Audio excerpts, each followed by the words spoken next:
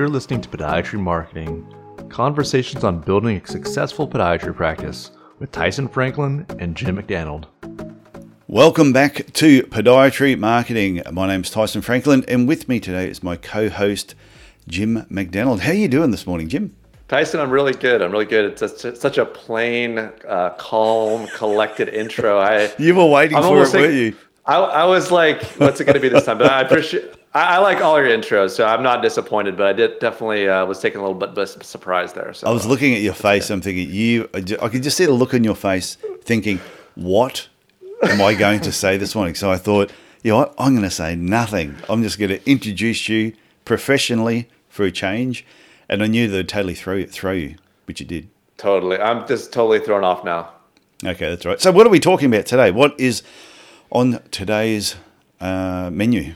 Yeah, so we're going to talk about something that probably every podiatrist and every high school student or college student, anyone that loves to get in front of a crowd, we're going to talk about public speaking today and why should you consider it? Like, what are some ways to go about thinking about a topic? You know, who should you talk to, and why is it an important thing to build a practice or just to gain expert? Be seen as the expert in your local area or even internationally, for example.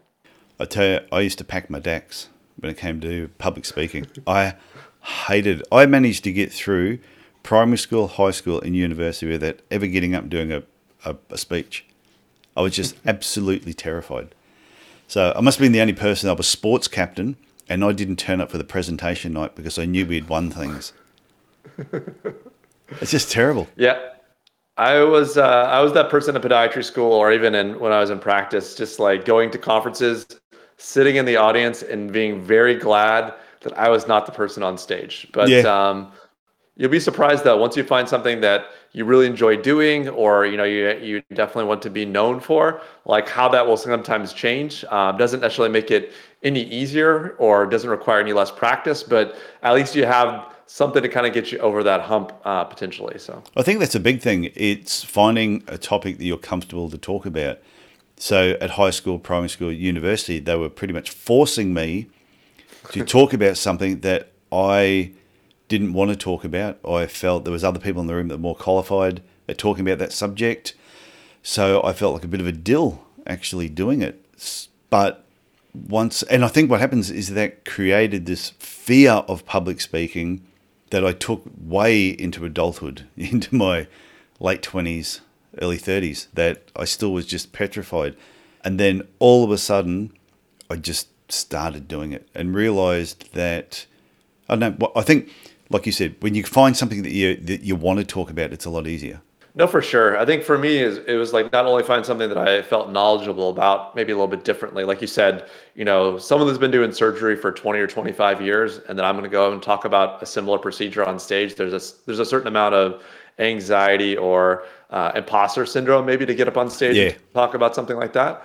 But for me, it was when I kind of got into digital marketing. I saw actually a need for my colleagues and fellow podiatrists to kind of get the edge on some of these like shady marketing agencies. I felt like I was doing a service that was really helping people. So like I almost felt like I was doing a disservice by not talking about it. So whether that's whatever the topic is, once that switch is kind of flipped, like you don't see the world or you don't see speaking in the same way. Is it still like, am I like dying to get in front of post COVID? It's going to be interesting to be out actually talking at a in real live event and in front of real people, because I've been staring at cameras, talking on Zoom, which it helps, but it's not the same thing as having that energy of a crowd or those live questions and answers sessions. But I think it's once you kind of like you go down that rabbit hole, or that switch is flipped, you're like, okay, like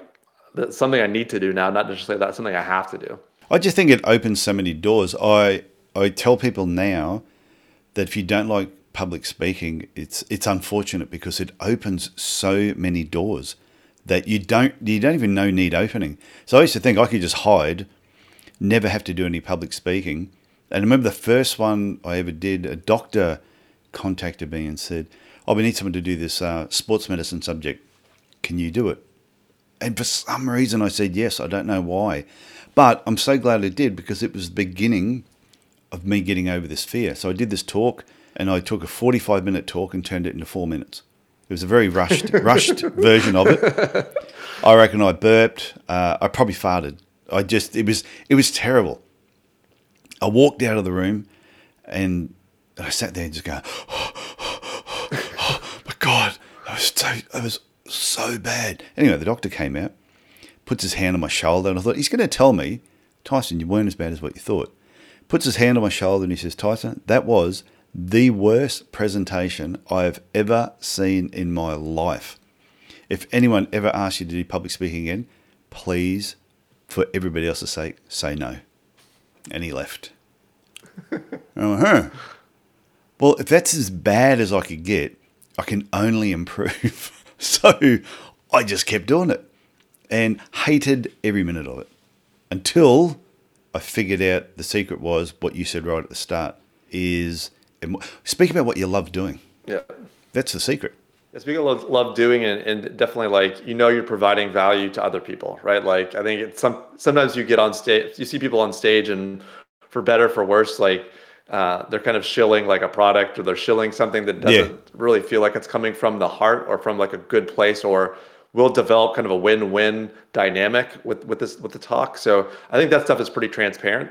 But yeah, like it just, once you're helping people, you're speaking about what you love, like then it doesn't feel as much like work. And that, the nervousness or the stage fright, or am I gonna, totally screw this up? Those feelings like will still always kind of be there, but like you're willing to confront those feelings, or, get past them for that half an hour or 45-minute talk. So yeah, I think, like I said, it's a thrill, and it's a rush to be up on stage too. There's definitely some I love it. an adrenaline rush you get from having that interaction with people, and I'm super excited to kind of do some more in the future.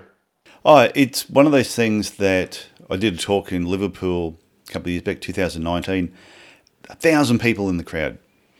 And I got up there and I'm thinking, I wish I had worn my brown pants today. I was like, geez, that's a big crowd. So, but once I got into it, once you go through the first 60 seconds and you start getting a roll going on, and I think the last live one I did last year, June last year, I did one for a dental group.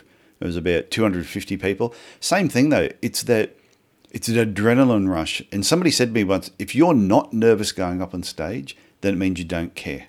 But I reckon the other tip is realizing outside of podiatry, any group that you're talking to about podiatry, you know the subject better than anybody else. So if you're talking to a group of independent retirees, believe me, you know more about podiatry than anybody else in that room. If you're talking to a group of physios, a group of doctors, GP, general practitioners, you know more about whatever it is you're about to talk about than them. So never feel intimidated. And that's the part, you know. If you're a podiatrist, you know your stuff. So you can share it with the public quite easily.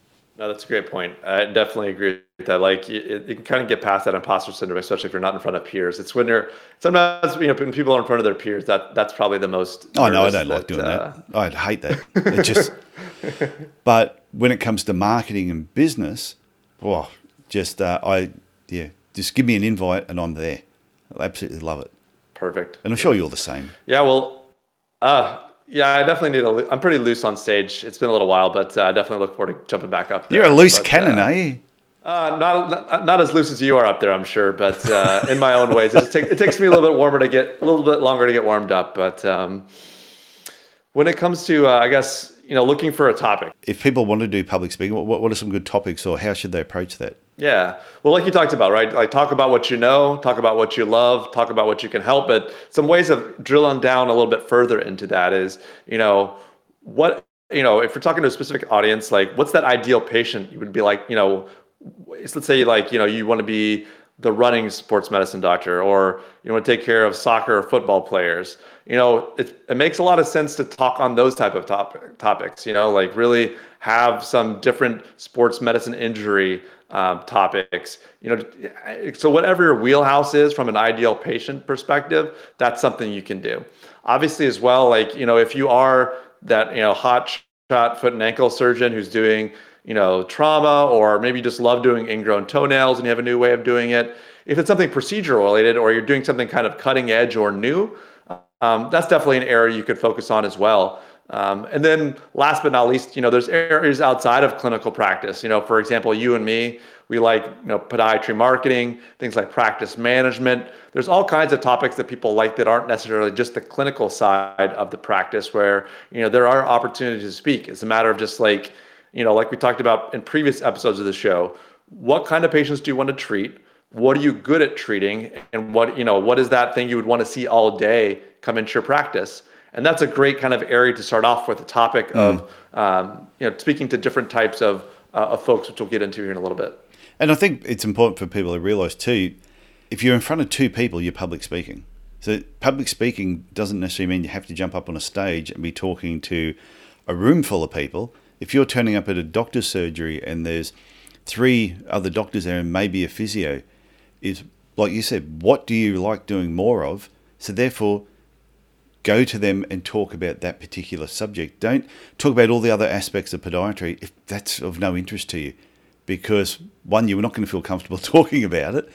But if it's something that really interests you, you're probably going to be more passionate about that, and that will actually come through when you're talking. No, that's exactly right. I think that's a huge component of what we're trying to do when we get up on stage, is to like have those topics that really connect with people, right? We're not just kind of like I said, we're not just shilling what we're doing. It's like how do we help move them forward and give them information that's going to be beneficial to them and they'll get a lot of value from. So what type of groups should people be talking to? Yeah, so I think like some different groups that people can be talking to is that, like I said, and you kind of develop that message, your topics, your message, what do you want to get out there? And then, like you said, like who are you going to connect that message to? And the way you talk about the topic is going to really vary between the audience that you're in front of, right? So for number one, like, there's kind of that local aspect, those local opportunities to speak in front of folks. So, those are the first level, is kind of that patient level, right? Maybe you're going to, like you said, like a senior care facility or a seniors event, or maybe you're at a local running shoe store, or you're doing something where, you're talking to you're kind of in front of patients and you're talking about a very specific type of thing that you're kind of the expert in. So that might lead to new patient visits, that might lead to word of mouth referrals. So there's a lot of different things that can happen when you're kind of in front of those patients.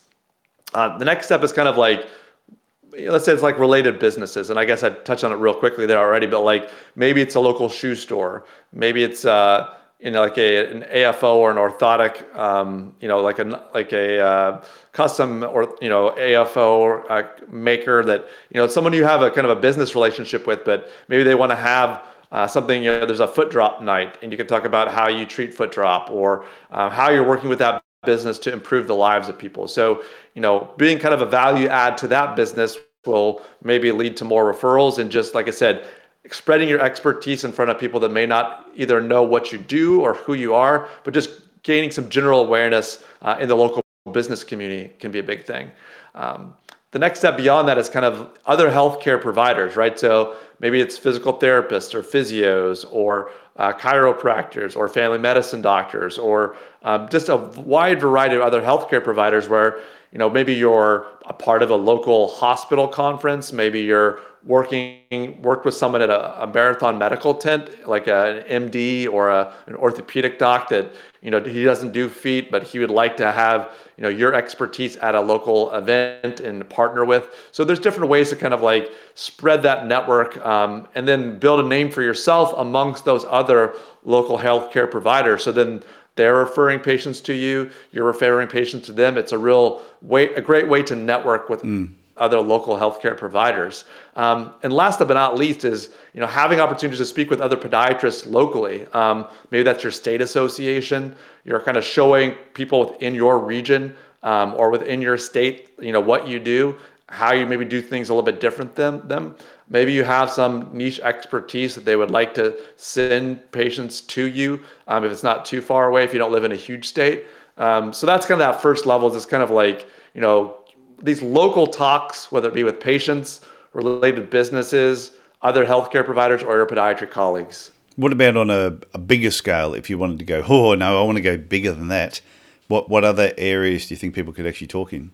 Yeah, so I mean, definitely that's kind of the local area. But if you want to go more regional, national, or international, and really be seen as like a high level expert, there's definitely ways to go about doing that. I know that there's some of my classmates now that are kind of on a speaking scene with medical device manufacturers. You know, maybe they do like these anatomy labs about how to do a new type of surgical procedure, or they're kind of a spokesperson for these different medical device companies. Yeah. Obviously, you want to be associated with high quality products. You don't want to like just like I said, shill without only for the money. You want to make sure that something that does provide true patient value. But that's one way is sometimes if you do see value in a procedure, like there's a lot of kind of new ways of doing bunions or bunion surgeries or hardware associated with those. Maybe you really like one, you can reach out to those folks, say you've done 50 procedures with them, and maybe they see value in adding you to their speaker roster. It's a way of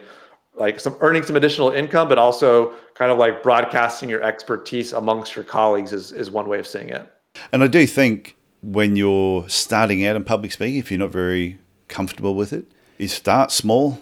I mean, local, could be your next door neighbor, but just start really small and gradually just build up over a period of time and pick really safe subjects to begin with, then start expanding upon the topics that you're going to talk about.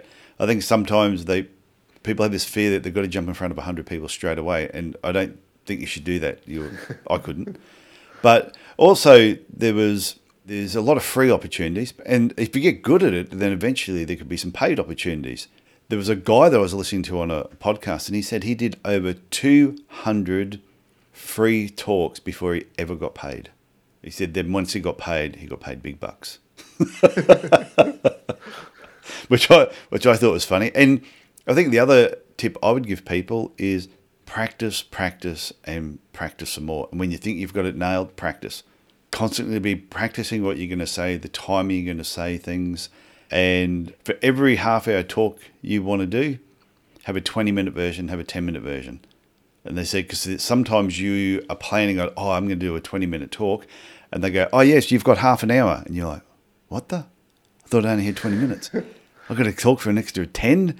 So, or other times you're planning for a 30-minute talk and you get them to say, just let you know the other speaker's been running late. Can you do it in 20? And you've got to be able to cut it back, because if they're trying to save time and you can adapt to them really easily, you'll get invited back. If they tell you it's 20 minutes and you go 45 minutes, it's a quick way to get uninvited to future events as well. No, that's a good point. I think when I was talking about local, I was talking probably more your local state association, but yeah, especially in the U.S., right? Like there's 50 states, so like I think I was not like that guy. I did not do 200 talks before I did my first one. I think I got paid on my first talk, and then I just jumped around to a bunch of states to do some talks online back in 2020. But there's no right or wrong way about doing it, and there's lots of opportunities out there for people that I think like I said, like if you went to podiatry school in the U.S., even in Canada, they're always looking for speakers. Like if you have a good topic and you're relatively you do the best job that you can. I think that it just takes practice to kind of get sharpened up to a level that you feel comfortable, and then they're happy that you spoke as well. So I think that's a great opportunity there. Beyond the medical companies, I will say that as you kind of connect, like obviously you can connect with your podiatry colleagues, but you can also connect with these if there's a sports medicine physio or a physical therapist that after you've done some other stuff with a physical therapist, you think you like this person's work, you can reach out to them. It just kind of form kind of a professional relationship with other people kind of nationally or internationally. And as that kind of organic relationship where you're writing research papers or you're doing stuff with other people, like all these kinds of opportunities will kind of open up. So, whether it's speaking at a national sports medicine conference, or maybe it's like you're talking about like diabetes. I know like David Armstrong is a big guy within podiatry in the US to talk about diabetes, and he's kind of like speaking at all kinds of different conferences that aren't just like the APMA or ACFAS. So there are ways to get on different like speaking circuits based on what you're providing.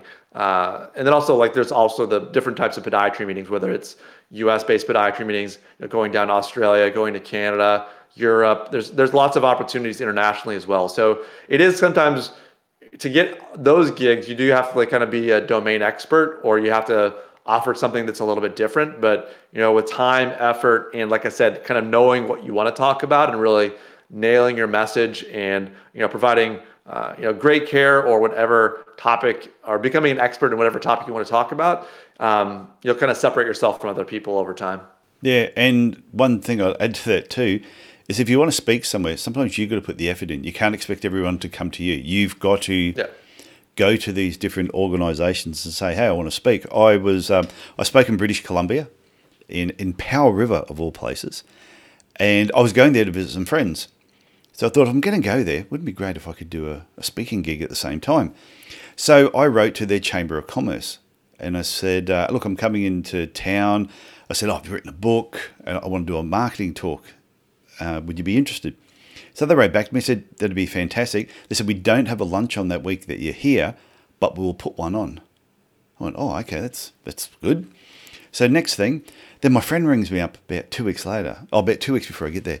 He sends me an email and says, you're in the paper today. I said, what do you mean? They said, it says, international speaker from Australia is going to be at the Chamber of Commerce lunch talking about the 6 pillars of marketing. Oh, okay. A week out, no, I'm in the paper again the following, because I only had paper once a week. I was in the paper again about international speaker and author turning up in Powell River. So I said, how many people are normally at your meetings? They said, we usually 12, 15. It's not big. We're only a small little mill town. I rock up, 50 people have booked. The mayor of the town was there to meet me because I was this international speaker that had come in. And it was an unbelievable, it was probably one of the most fun I've ever had doing a talk, because there's a live group, they're having lunch at the same time. And I actually took that recording and I released it as a podcast episode on It's No Secret with Dr. T that was live in Powell River. So going back to what I was originally saying was sometimes you've got to make the first move, make contact with people, tell them the topic, and they may say no the first time, but just keep nurturing that relationship and keep putting the feelers out there, because the more work you put out there, then eventually the work will come back. No, 100%. I think that's a great point. And honestly, that's how I got my first few speaking gigs.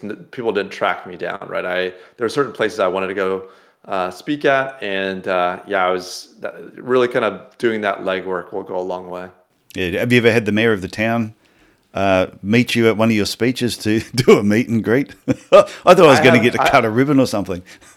I have not had that. I was excited to go to I think was it Wichita, Kansas, to go see some of my classmates who actually practice in the state. But that was during my 2020 Zoom tour. So I'm looking forward to maybe meeting a mayor of a town one of these days. I just thought it was what I've really loved about public speaking, and this is what it goes back to when I said right at the beginning, you don't know what doors public speaking is going to open for you until you actually go through that first door. And like I said, I was terrified for the first 30 years of my life. And I look at all the opportunities I probably missed out on because of that fear of just not getting up there and doing it. But then for some reason I realized if I wanted to be successful in my podiatry clinic, and I had no plans on that I was going to be speaking in front of 1,000 people down the track, you just got to get over that fear and you got to learn how to do it. And I just think it's practice, and more practice, like I said before. Yeah, it's practice and finding that topic that you actually will get you over the hump, right? I think until you know what you want to talk about, and what is worthy of being practiced, like it doesn't always click for people. Sometimes there's going to be people sitting in the audience forever, and that's okay. Yeah. But once you do find that thing, like you said, practice, get better at it, and then do the legwork, and you'll be surprised all the doors that open up when you really make an effort with public speaking. Yeah, and just weird opportunities. I did a great debate a couple of years ago, where it's a mock great debate. We get dressed up in costumes, and it's to raise money for charity.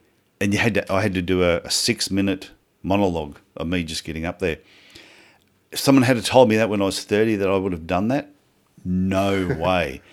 But it's one of those things that you just gradually build up. And another tip, I think, for people that are going to do public speaking is have visual prompts, is have things that remind you of what, because one of my fears was I wouldn't remember what to say and then I'd be standing there looking stupid.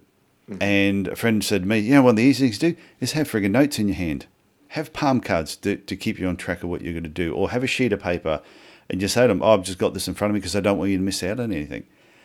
And use these prompts. I use PowerPoint presentations a lot purely to keep my brain in check of what I'm supposed to be talking about.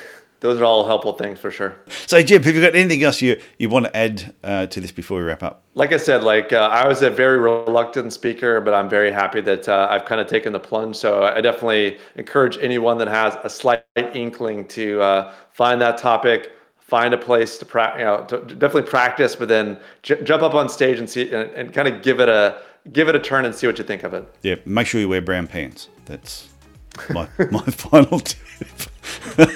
Okay, Jim, I'll talk to you next week. Sounds great, Tyson. Okay, bye. Now. Thanks for listening to Podiatry Marketing with Tyson Franklin and Jim McDaniel. Subscribe and learn more at Podiatry Marketing. That's the website address, podiatry.marketing.